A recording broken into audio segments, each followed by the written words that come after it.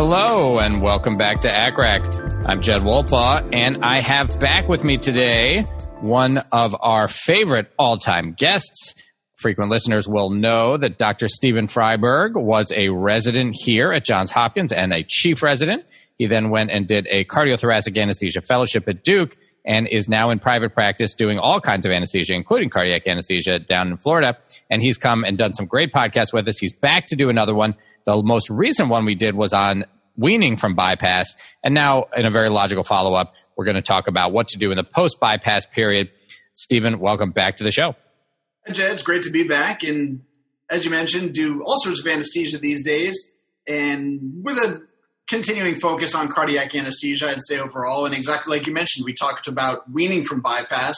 And indeed, the natural segue for such a case would be talking about what we're doing or what needs to be done in the post-bypass period.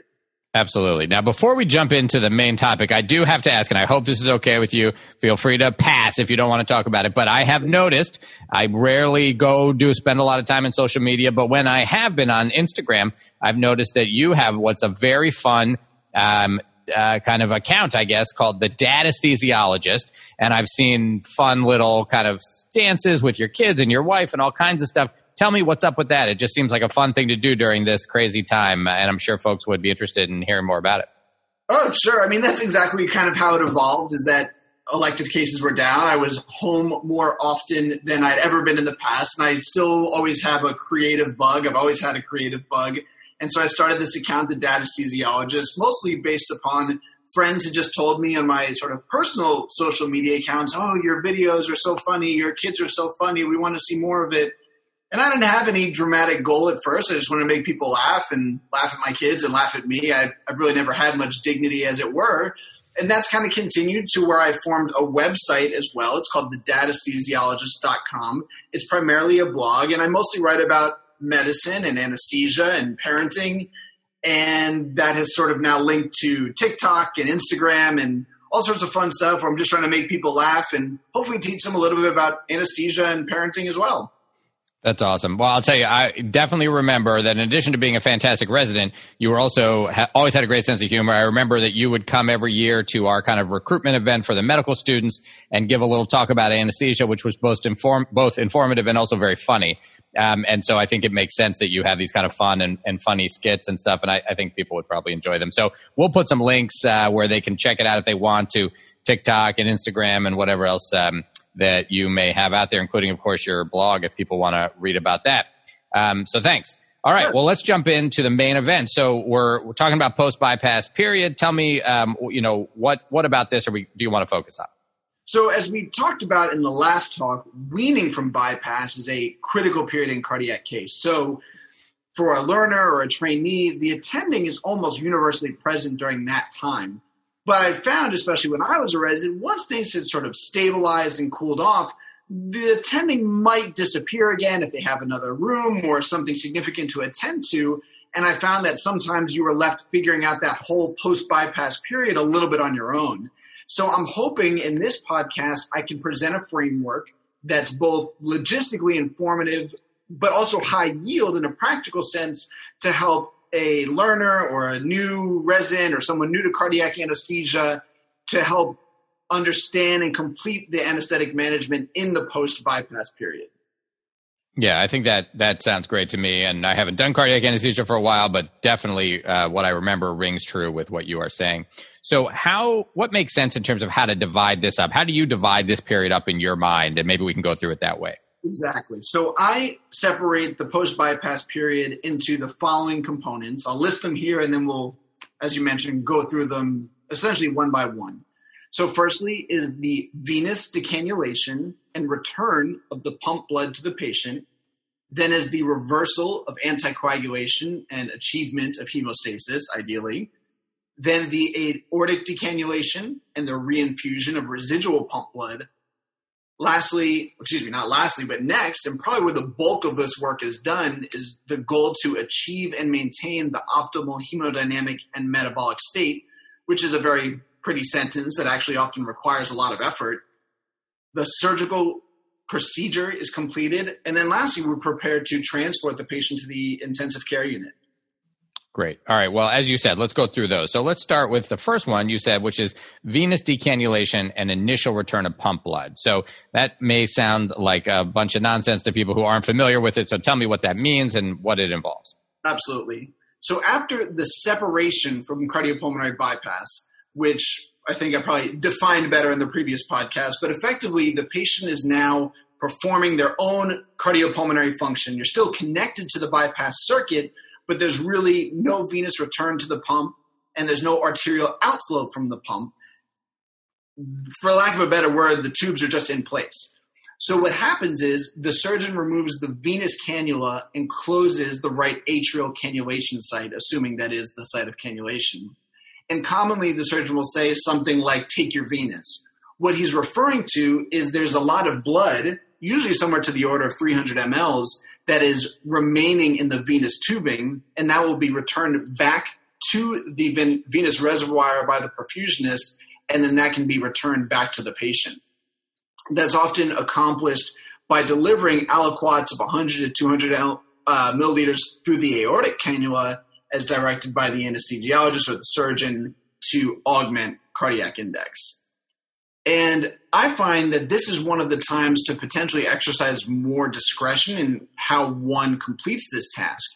Because now you basically have a heart that's performing independently of the bypass circuit. So you're looking on TEE or directly in the surgical field, and the heart may appear underfilled. And therefore, the perfusionist can administer volume, and you can see how the patient responds. So if the surgeon asks to give 100 mLs and the blood pressure increases, the left ventricular and right ventricular function continue to perform well, and the blood pressure and cardiac index increases in conjunction with your central venous pressure, you know you're likely on the left side of the Starling curve and therefore need or at least are responsive to more volume.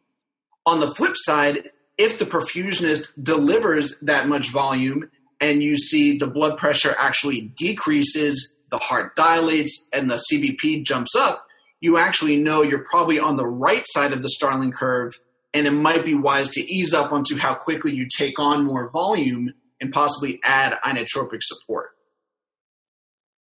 Yeah, so that is one thing I really remember from these cases is the kind of giving back these small aliquots of blood and seeing how the patient responds. And it's a pretty potent tool, as you say, if used correctly. Absolutely.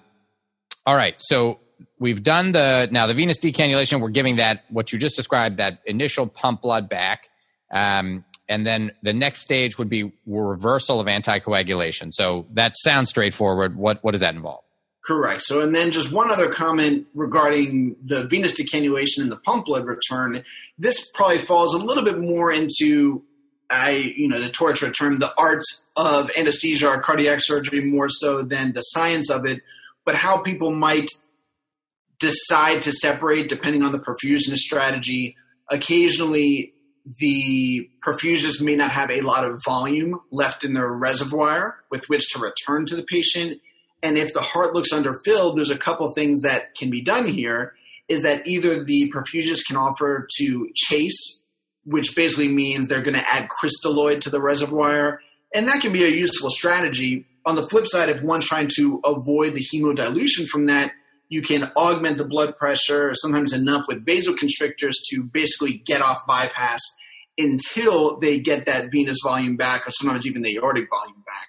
So it's just a little bit more of a strategy and personal preference, but something just to observe and keep in mind. Great. All right. So let's move on to reversal of anticoagulation. What are we thinking about there? So to review the reversal of anticoagulation, there's a great summary by Dr. Cam Gadimi and Dr. Ian Welsby. They're folks I was lucky enough to train with at Duke. Them along with Dr. Jared Levy are some of the real gurus of coagulation and anticoagulation. And we can put the references in the show notes as well. But basically, what this refers to here is the administration of protamine. I'm going to talk about protamine a lot, but I think it's all really quite important. Protamine's one could argue, a fantastic drug, but it's a very tricky drug as well. So the neutralization of systemic heparin with protamine is typically completed or at least initiated before the aortic decannulation. The reason we do this is that if something goes bad, or in the event of a catastrophic protamine reaction, you can actually get back on bypass quite quickly. There's a lot of institutional variation on exactly how this is accomplished, but as I had mentioned before, and I really can't say it enough, never, ever, ever give protamine before ensuring that both the perfusionist and the attending surgeon has heard and give you the okay. Quite frankly, I'm more inclined to annoy the surgeon if that's what it takes and say, are you ready for protamine? And he'll say, yes, I already told you give protamine. I don't care. I will repeat it as many times as is necessary to make sure everyone's heard me. And on the flip side, I always keep my ears effectively widely open for even after protamine is started, because occasionally the surgeon will see something that they're concerned about and they don't want that reversal of anticoagulation, and they might say stop protamine as you're administering it or during the administration, so I always listen very closely. Great. All right. And so the reason to never give protamine before making sure everyone's ready is I guess the catastrophic event would be if actually they still were on bypass and you then took away all their anticoagulation and they clotted off the bypass machine, right? Exactly. So protamine is the reversal agent of heparin, and exactly like you mentioned, you can clot off the entire bypass circuit. If you're bored one day and you're well away from the bypass circuit, just mix heparin and protamine together. It basically makes snot. It's a pretty cool thing to do, but to give you an idea of what you basically don't want that concoction in your bypass tubing or in the patient for that matter. Yeah. All right. So how do you give protamine and how do you dose it? So it's such a topic of debate, how to give it, where to give it, when to give it. Some surgeons want a slow infusion. For other surgeons, you can't get it in fast enough because for them, that's the rate-limiting step of moving on with the procedure. I've worked with anesthesiologists when I was a resident who are adamant about whether it's administered via central line or a peripheral line. I truthfully haven't found any literature to suggest it matters, but all I can say is go with your institutional protocol, be explicit and loud in your communication, ensuring that the perfusionist has heard you. I'm repeating it again before you ever administer protamine. So a common practice is to administer a quote-unquote test dose of protamine because it is sort of such a known trigger for different reactions with which we'll discuss, often somewhere in the idea of 20 to 30 milligrams to allow early detection of any serious hemodynamic change indicative of one of these protamine reactions. And if there's no apparent adverse reaction, the remainder of protamine dose is typically administered, usually over a 5 to 15 minute period as a slower infusion, as this is thought to help avoid some of the potential vasodilation. That said, one of the places I trained, we routinely drew it up in a syringe and bolused it pretty quickly. I've actually seen an inpatient surgeon administer protamine intra-aortically. I've seen that occur safely and also catastrophically. So again, just follow your institutional protocol, but never take protamine lightly. Sounds like good advice. So what happens is suctioning of blood from the surgical field into the reservoir, known as the cardiotomy suction, or typically referred to as pump suckers, is discontinued usually either at the onset of protamine administration or when a small portion has been administered, usually less than 1/3 of the dose. Again, this is because it's hypothesized that the neutralization of heparin in the blood remaining in the bypass reservoir could potentially cause a clot, which would prohibit emergency reinstitution of cardiopulmonary bypass. So then it comes to how to dose it. It's often advocated to use a calculation from a point of care device to better calculate the best dose. These are sometimes called a HepCon, as one of the trade names. And if that's not available, usually a dose of somewhere between 0.7 to 1 milligrams of protamine per 100 units of initial pre-bypass heparin dose. So for standard concentrations that I've seen, which is 1,000 units of heparin per ml and 10 milligrams of protamine per ml, that approximates a cc for cc dose. And after the administration of that dose, further evaluation for residual heparin effect can be accomplished by measuring the activated clotting time, called the ACT, or also rechecking the heparin protamine titration assay, And again, another option is looking at viscoelastic clot strength using either a TEG or a ROTEM. Plasma concentrations of residual heparin can actually increase after that administration of the protamine dose as peripheral tissues gradually release endothelial-bound heparin into the circulation as reperfusion occurs. So therefore, additional protamine is sometimes administered according to that assay, or if there's clinical effect, another 25 to 100 milligrams of protamine may be administered. But in most cases, there's really no reason to exceed 1 milligram per 100 units of total heparin or so. Again, there's tremendous variety in practice here, but it's ultimately centered around targeting the optimum dose because too little can result in adequate hemostasis, but so can, too little can result in inadequate hemostasis, but so can too much. Yeah. And it does seem like having some way to measure, right? Whether you're doing an ACT or a viscoelastic assay, but something to give you an idea of whether you've adequately reversed is a good thing. Absolutely. And then one of the things that's often concerned about is what's called heparin rebound. In some patients who receive very large doses of heparin, often due to either an altered responsiveness or especially morbidly obese patients who may have an increased volume of distribution, this heparin rebound is related to nonspecific binding of heparin in plasma proteins and fatty tissues. And this can often be counteracted by administering an additional low-dose protamine infusion, usually about 25 milligrams per hour over 2 to 4 hours postoperatively. And I have seen several surgeons who do like that practice. Makes sense. You get tested a lot on protamine reactions. Do you want to say a few words on those? Absolutely. The protamine reactions are highly testable and, as I say, also highly pimpable. I've found them to be some of my favorite questions to be asked by attendings. And so there are a few different types of protamine reactions you might see. The most common is just a transient hypotension, and this is due to the vasodilatation due to direct and indirect effects of protamine and potential complement activation by these heparin-protamine complexes. These reactions are actually pretty common, and as I'd alluded to, associated with a faster rate of protamine infusion, and usually just an augment with a little bit of phenylephrine or vasopressor of choice is typically all one needs to just get by. It's very self-limiting, and just a touch of temporary support can get you through that reaction.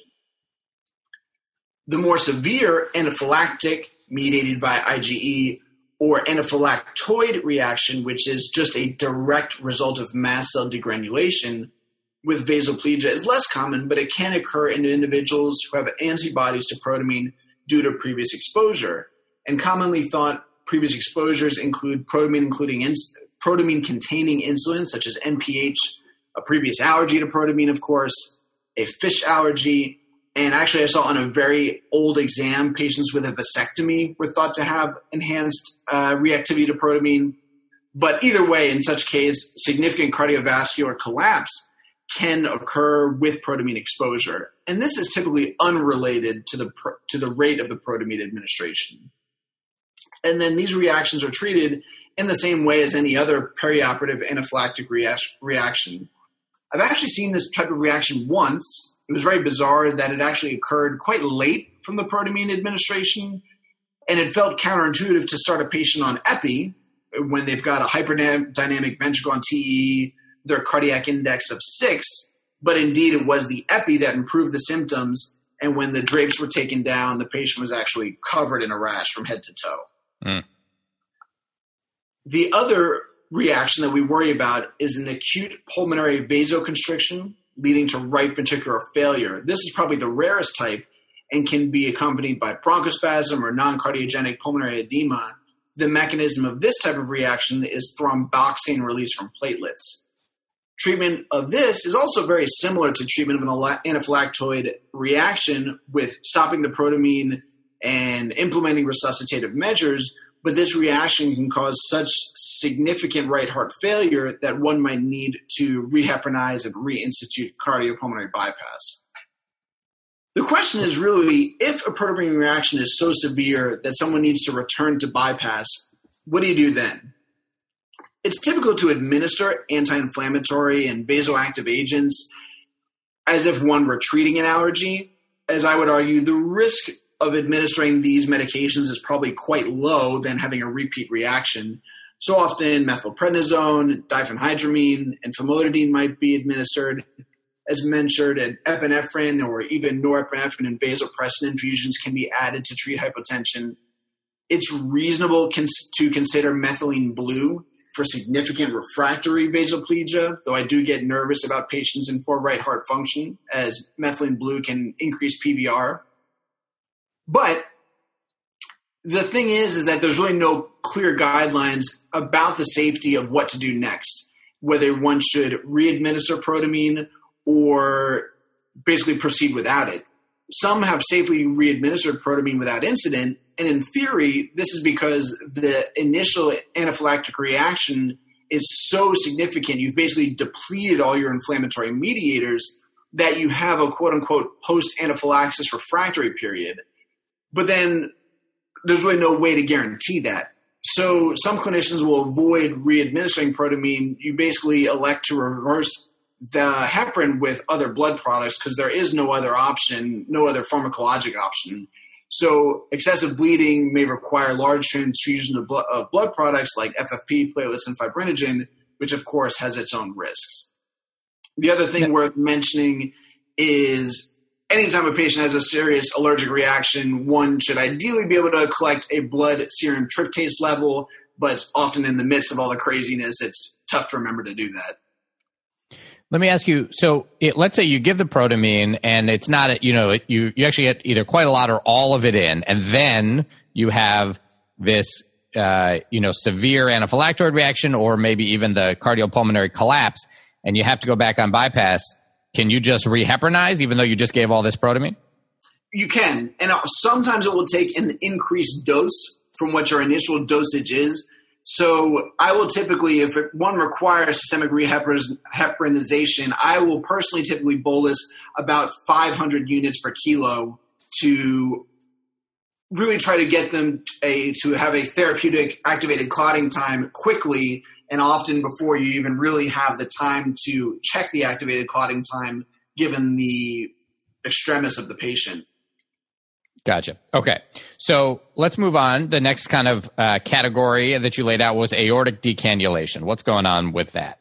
Exactly. We've, I think, beaten protamine into the ground. So the aortic cannula is removed by the surgeon, usually as protamine is neutralizing the heparin. In general, the administration is administered in some of the ways we talked about before, and if there's no evidence of reaction, the aortic cannula is removed. Because again, if the aortic cannula is still in place, we can go back on bypass comparatively easily if necessary. And then typically we get the cannula out before neutralization is completely complete because we're trying to avoid any theoretical clot to form on the aortic cannula tip. When the aortic cannula is removed, we typically try to control the systolic BP, often getting it to less than 100 millimeters of mercury during the decannulation to reduce risk of bleeding, aortic dissection, or another vascular injury. This can be accomplished with nitroglycerin or bolsopropofol. Often, if you already have a temporary pacemaker in place, you can adjust the settings such as ventricular asynchronous pacing or even rapid ventricular pacing to get the blood pressure down. But the anesthesiologist closely controls the systolic blood pressure until the surgeon closes the decannulation site with the aortic purse string sutures. At this point, I'm sorry, go ahead. No, I was just going to say, so there's a variety of ways to try to make this, all these things, whether you're just reducing the blood pressure with some extra propofol, whether you're actually doing rapid ventricular pacing, this is all to try to make sure that those sutures can come together, that hole can be closed effectively without risk of rupture, right? Exactly. Okay. What's next? So once the aortic cannula is taken out, there's usually anywhere between 500 to 1,500 milliliters of residual heparinized blood in that tubing, and that gets returned to the reservoir. This whole blood has not been further processed, therefore it actually still contains clotting factors and platelets that are helpful in restoring hemostasis after reinfusion. However, the residual pump blood also contains heparin.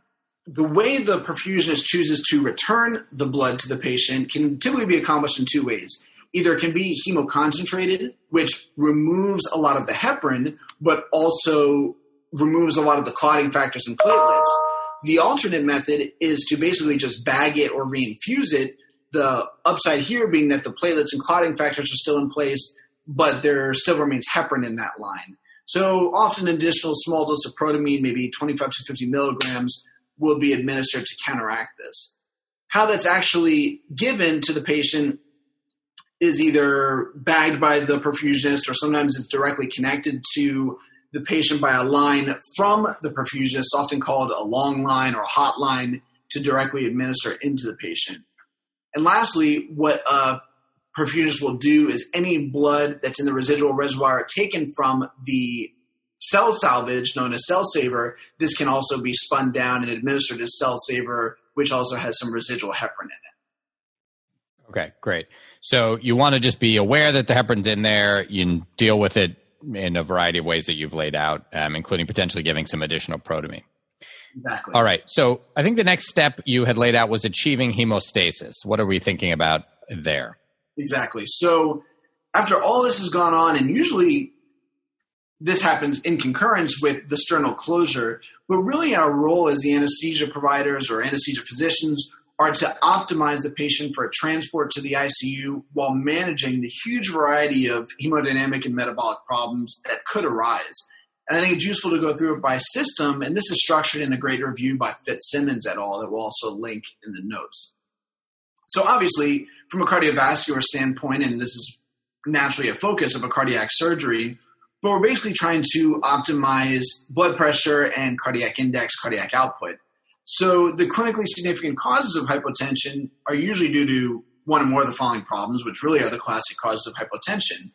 And those include inadequate preload, secondary due to either ongoing bleeding and to a degree from insensible losses, compromised contractility, which can either be due to global or focal left or right ventricular function, decreased afterload or SVR, and either too low or an excessively high heart rate.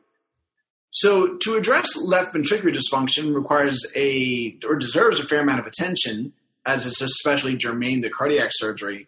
Now, the LV dysfunction can occur due to pre-existing chronic ventricular dysfunction, but it might be exacerbated by myocardial ischemia, stunning, or ischemia reperfusion injury that can all occur with cardiopulmonary bypass. On the flip side, with myocardial injury resulting in post-bypass ischemia or infarction, this is especially likely to happen with myocardial revascularization procedures like CABG or CAB, as they might be called. Other causes include either air or particulate emboli in the coronary graft or a native artery, coronary vasospasm, coronary thrombosis, some sort of technical surgical problem like a kinking of the graft, or incomplete revascularization secondary to poor distal targets.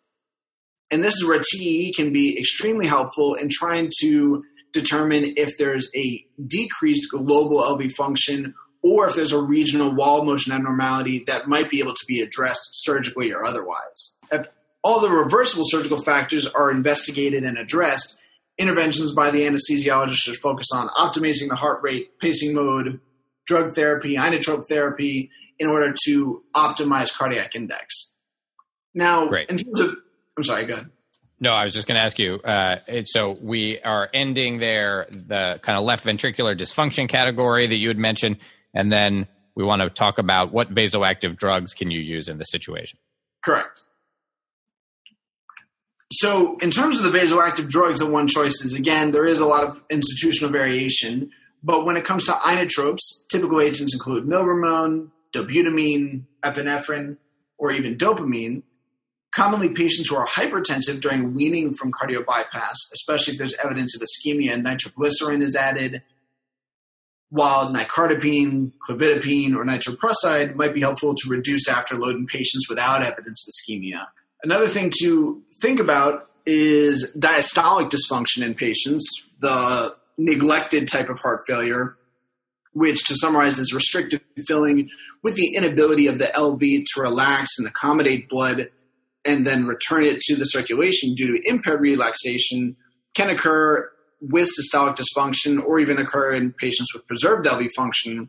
It's worth a mention as it's a known predictor of a difficulty to wean from bypass, but in short, the patients are very fluid sensitive and volume responsive, and therefore they're best kept euvolemic, and they do best with either atrial or AV sequential pacing just for the atrial kick. There are some surgeons who only put in ventricular wires, and I'm really not a fan of this practice. Yeah, and that's because you can't actually stimulate the atria to get that atrial kick. If you're pacing and you only have V wires, you lose the ability to do that. Exactly. Then so you talked about you talked about LV dysfunction. I was going to ask you about RV dysfunction. Yes, absolutely. The right side is the often neglected side, though I think it's starting to gain more understanding and attention amongst all medical practitioners, quite frankly. So the RV dysfunction can manifest typically with an increased central venous pressure while you also have systemic hypotension. And this is due to the fact that you have a reduced functional LV preload. Basically, the right side can't deliver it to the left side. The direct visualization of the surgical field reveals a distended RV with poor contraction is one way to determine if there's RV dysfunction. And on TEE, you might see RV hypokinesis with accompanied tricuspid regurgitation. The interventricular septum may be shifted toward the left, thereby impairing filling of the LV and resulting in increased left-sided filling pressures despite inadequate LV volume. And a leftward shift during diastole indicates RV volume overload, while leftward septal shift during systole indicates RV pressure overload, but commonly you have a combination of the two. Now, right ventricular dysfunction may be pre-existing or caused by pulmonary hypertension, right ventricular ischemia or infarct, intracoronary embolism, or pre-existing tricuspid regurgitation. Intracardiac air, which is always present to some degree following open left-sided cardiac procedures, preferentially enters the right coronary artery due to its more anterior position. That is, the air effectively floats upward, and that's one thing to keep in mind with right ventricular dysfunction. And then the other big important component is ensuring that you have adequate blood pressure and, as a result, adequate coronary perfusion pressure, because the right ventricular function is very responsive to adequate and dependent on adequate coronary perfusion pressure. And so classically, the things like hypoxemia, hypercarbia, acidosis, hypothermia, or pain, those are all well avoided, as is the case with any surgery. And evidence of right ventricular dysfunction, they tend to ideally respond well to inotropic support that also have pulmonary arterial vasodilatory function, like milrinone or dobutamine. And also it's wise to avoid excessive fluid administration, because this can also worsen RV function. In refractory RV failure, sometimes continuous inhalation of aerosolized vasodilators like nitric oxide or epoprostenol might be used to help treat pulmonary hypertension and reduce RV afterload. In truly refractory cases, a patient might need temporary mechanical support like a right ventricular assist device. Great. So I think that's a lot of great tips. And, we see in these cases milrinone being used, as you mentioned, or dobutamine a lot to really help the right heart. And I think that's, a very significant tool that you have. So you mentioned a little bit before about vasoplegia, refractory vasoplegia. Tell me a little more about that and how you address it if it happens. So vasodilatation, identified by hypotension and markedly decreased SVR, if you have a way of calculating it, is very common during bypass and can be severe post-bypass due to all the inflammatory changes that the bypass circuit can create. Risk factors for vasoplegia include preoperative use of agents like ACE inhibitors, preoperative heparin or calcium channel blockers, as well as a pre-bypass hemodynamically unstable patient. And agents used to treat vasoplegia are the ones we usually treat, like norepinephrine, vasopressin, mentioned methylene blue. There's newer drugs that are angiotensin II analogs by the trade name Giapreza, which I've had a little bit of experience with, and some thought behind things like vitamin C. But I'd say most patients with vasoplegia or vasodilatory shock respond to guided fluid therapy and the typical norepinephrine or vasopressin infusions. Great. Do you ever get into issues with arrhythmias? And if so, how do you handle those? Very commonly, you can see supraventricular or ventricular arrhythmias, pretty common when weaning from bypass. and I believe we touched on in one of my previous podcasts about bypass, normal sinus rhythm is ideal because it provides the atrial contribution to ventricular filling and normalized synchronized contraction of the ventricles. So when you run into these, one of the big things is to make sure you optimize and normalize your electrolytes. There are pharmacotherapies we use, but I would argue that especially in the operating room with a cardiac surgeon, with a patient under general anesthesia, don't be afraid to shock people. I find that electrical therapy is one of the most effective in correcting an arrhythmia. And again, you have pretty much everything you could ever want in a situation with which you need to defibrillate or cardiovert someone. So I would argue in the cardiac OR, we use electrical therapy quite frequently. Yeah, that makes a lot of sense. What happens if somebody ends up just in refractory cardiogenic shock? I know we see this sometimes. What's the approach to that? We do, and it's certainly difficult to manage and never exciting to manage. It's thought to occur in about 0.2 to 6% of patients after cardiac surgery, and obviously the signals would include the inability to maintain oxygenation or cardiac output or evidence of poor end organ perfusion. A couple different things we can do here is there's different types of different types of mechanical circulatory support, and these include placement of an intra-aortic balloon pump, can help with reducing both afterload and improving myocardial perfusion. Other agents would be a percutaneous or an implantable ventricular assist device, or even going on to ECMO, and these can be employed in cases of refractory cardiogenic shock. And a lot of times these can actually be temporary in order to just allow the hibernating myocardium or the heart to recover for a period of time. The selection of what device tends to depend on individual patient hemodynamic factors, but also a lot on surgical and institutional preference and resources. Great. So what about the lungs? Can you get into issues with the lungs? I'm sure you can. What do you see and how do you approach them? Absolutely. So, it's cardiopulmonary bypass after all, so we can't forget the lungs. It's been shown that lung protective ventilation strategies, and these of course include low tidal volumes, low driving pressures, and PEEP, can potentially reduce the incidence of postoperative pulmonary complications. But things like airway occlusion, bronchospasm, respiratory insufficiency can result in hypoxemia, inadequate ventilation, and increased airway pressures. And in conjunction with what we mentioned before, one of the worst things it can cause is it can impair your right ventricular dysfunction. So really, you should just be aware of any difficulties in ventilating or oxygenating the lungs before attempting to wean from bypass. And both lungs should be expanded with positive pressure ventilation. You should look for appropriate lung inflation in the surgical field. And then the differential for managing intraoperative pulmonary issues is typically very similar to non-cardiac cases. Great. So you had mentioned up front that, coagulopathy, kind of managing hemostasis is really key. So when you run into issues with bleeding and coagulopathy, or on the other end, excess thrombosis, what do you see and how do you address it? Exactly. And Ian Welsby, as I mentioned before, would say to us that bleeding's a problem for today, clotting's a problem for tomorrow. So that's sometimes one thing I try to keep in mind. But as has been shown, the best way to manage these patients is with guided therapy, and how one chooses to guide that therapy can vary a lot. But I think what's most important is that you're using clinical judgment and your laboratory functions to help guide the blood product utilization that you employ. So we typically check hemoglobin or hematocrit levels about every 30 minutes or so post-bypass, more frequently in patients who are unstable or bleeding profusely. And again, a topic of hot debate, but it's pretty common that patients are transfused red blood cells with a hemoglobin less than 7, hemoglobin less than 8, and certainly less than 7. And then coagulopathy is, again, very common in the post-bypass period due to all the dysfunction that the cardiopulmonary bypass circuit can cause. And therefore, we will look at a minimum, platelet count, and often look at INR, fibrinogen level, as well as viscoelastic testing, trying to treat thrombocytopenia, typically platelet counts less than 50,000.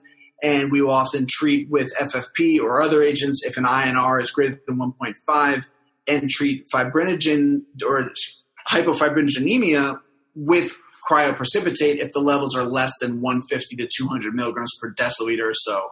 And again, I can't underemphasize how important the use of viscoelastic tests can be to supplement our decision making in addition to the sort of standard laboratory tests. And from a thrombosis standpoint, it's much more rare, but in these sort of cases when the coagulation cascade can be so dysregulated, one can actually see acute intracardiac thrombosis or pulmonary thromboembolism or thrombus pretty much anywhere in the major vessels, especially can occur with a prolonged bypass time. And all I can say is this is never a good thing. For sure. All right. How about metabolic abnormalities? So you said that you got to be careful with your electrolytes. Obviously, if you're dealing with arrhythmias, this is really important. What do you think about? What do you typically see? Right. So I would say few that are the biggest ones we addressed. Hypocalcemia is very common and is typically treated with administration of calcium chloride or calcium gluconate. Again, usually shortly after separation from bypass. I'd mentioned again in the previous podcast that calcium administration can be controversial. There's some thought about whether it can contribute to reperfusion injury. So I do try to wait at least 10 to 15 minutes to try to allow for sort of normal reperfusion and washout of other metabolic and inflammatory mediators. But certainly after one separates from bypass and if a person is hypocalcemic, especially in the setting of hypotension, this should be used, this should be treated. Then with hypokalemia is also pretty common in the setting of cardiopulmonary bypass and can contribute to cardiac irritability in terms of a rhythm standpoint. And these causes typically tend to be from diuretic therapy. Very commonly, perfusionists will administer mannitol on cardiopulmonary bypass. And then again, when patients are being treated for hyperglycemia with insulin, can also drive hypokalemia.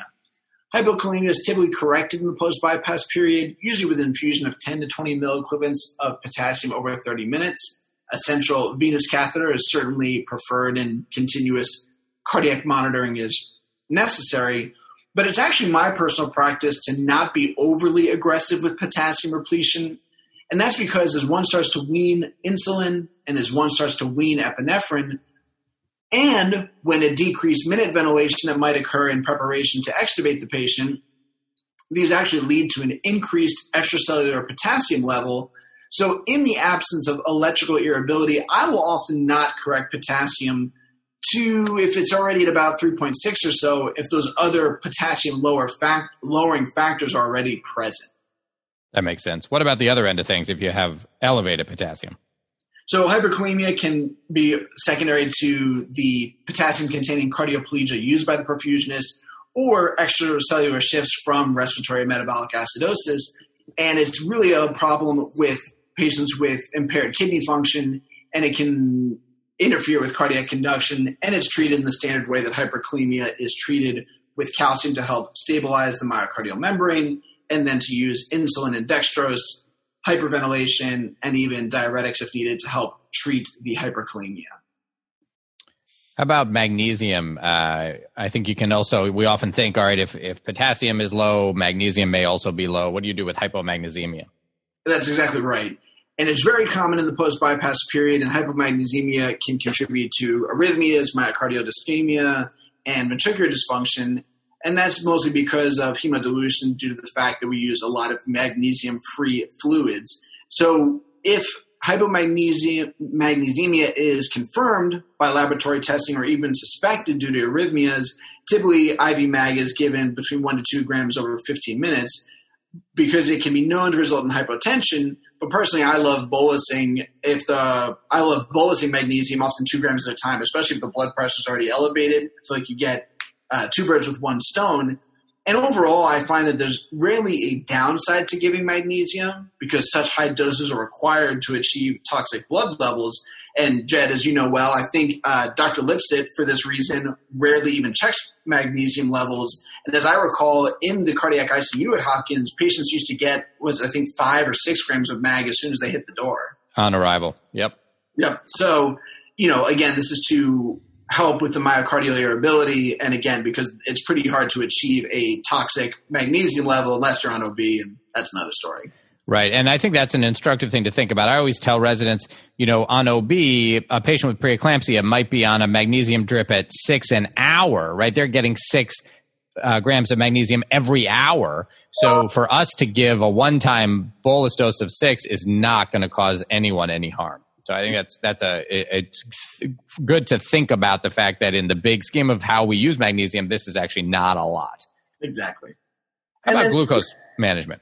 Yeah, exactly. The Society of Thoracic Surgeons recommends maintaining a blood glucose at least less than 180 during bypass and in the post-bypass period, and this is accomplished with IV insulin, and this is extremely common for patients to be hyperglycemic in the while on bypass or post-bypass, especially given the high population of diabetics that require cardiac surgery, and poor perioperative glycemic control has been associated with increased morbidity and mortality.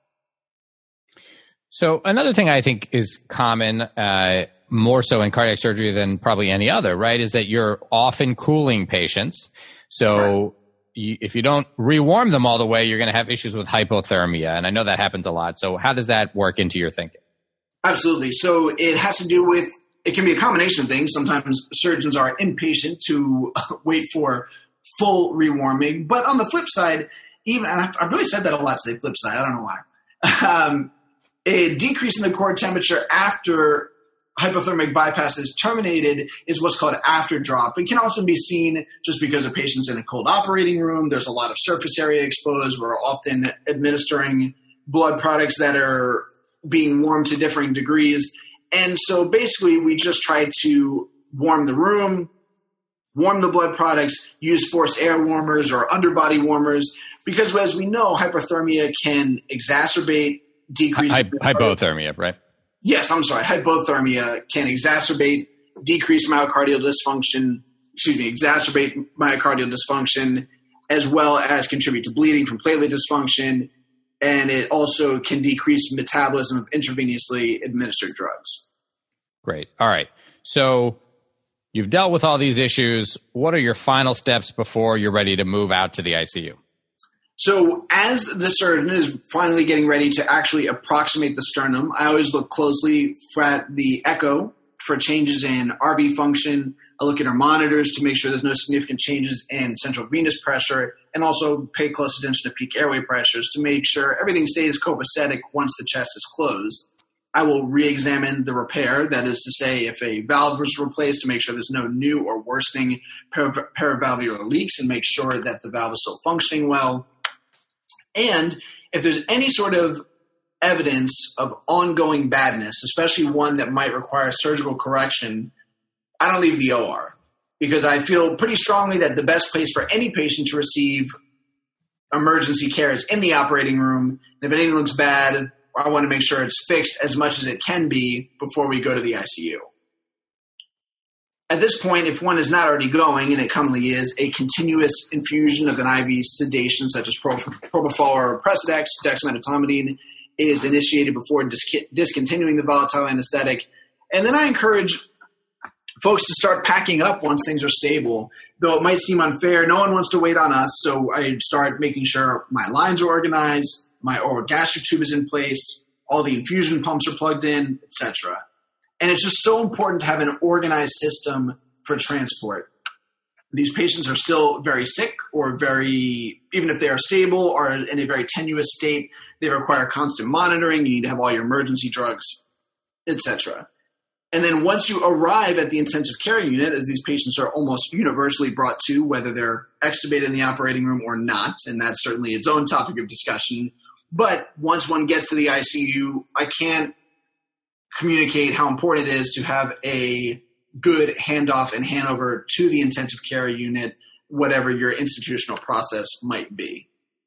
Yeah, absolutely. And having worked in those units, I know from that end, it's really, really important. I mean, it always is, no matter what the surgery was, but I think very much so true in cardiac surgery, where you really need to know a lot of the stuff that we've talked about, how it went, what was done, because you can see this stuff rear its head again in the post-op period. Absolutely. Well, Stephen, that was an incredibly thorough review of what to do in the post-bypass period. Thank you so much. Any last things to add?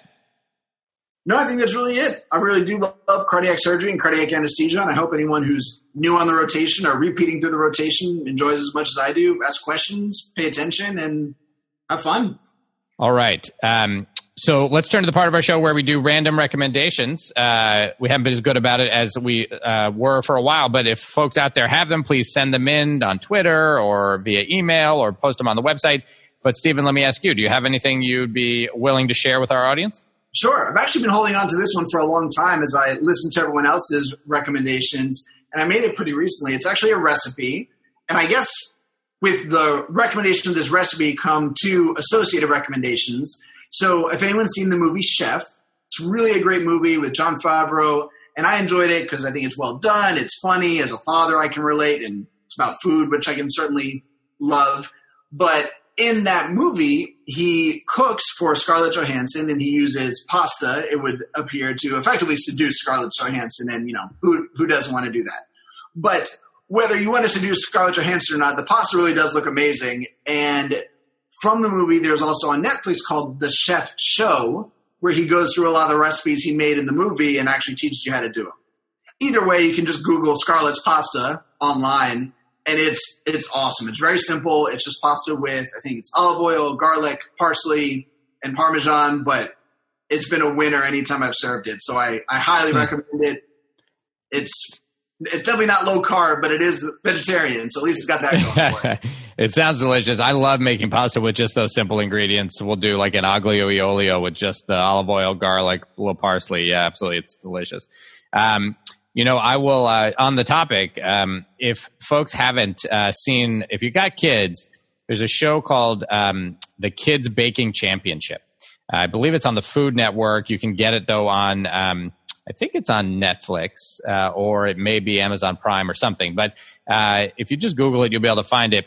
It's a lot of fun. It's kids, usually in the like 10 to 13-year-old range, who do kind of like the Great British Baking Show. It's a contest. They bake. There's a couple judges, and they have about 4 or 5 episodes as they get winnowed down, and then they have a kids baking champion. It's fun to watch, and in general, but my kids especially really like to watch it. That sounds great. All right. Thanks so much, Stephen. Thank you. All right. That was great. A really nice review of that period in cardiac anesthesia. If you have thoughts, anything to add, comments, go to the website, acrac.com. You can leave a comment that others can see and learn from as well. You can also join the conversation on Twitter. I'm at Jay Wolpaw, and we're at ACRAC Podcast, and you can join the Facebook ACRAC group. If you are a fan of the show, please consider going to iTunes and leaving a comment and a rating. It helps others find the show. If you're interested in supporting the making of the show, please consider going to patreon.com/ACRAC. That's patreon.com/ACCRAC, where you can become a patron of the show. Even if it's just $1 or $2 that you pledge, it does make a big difference, and we really appreciate it. You can also make donations individually anytime if you'd like by going to paypal.me/ACRAC or going to Venmo/JWolpaw. That's Venmo/JWOLP like Peter A.W.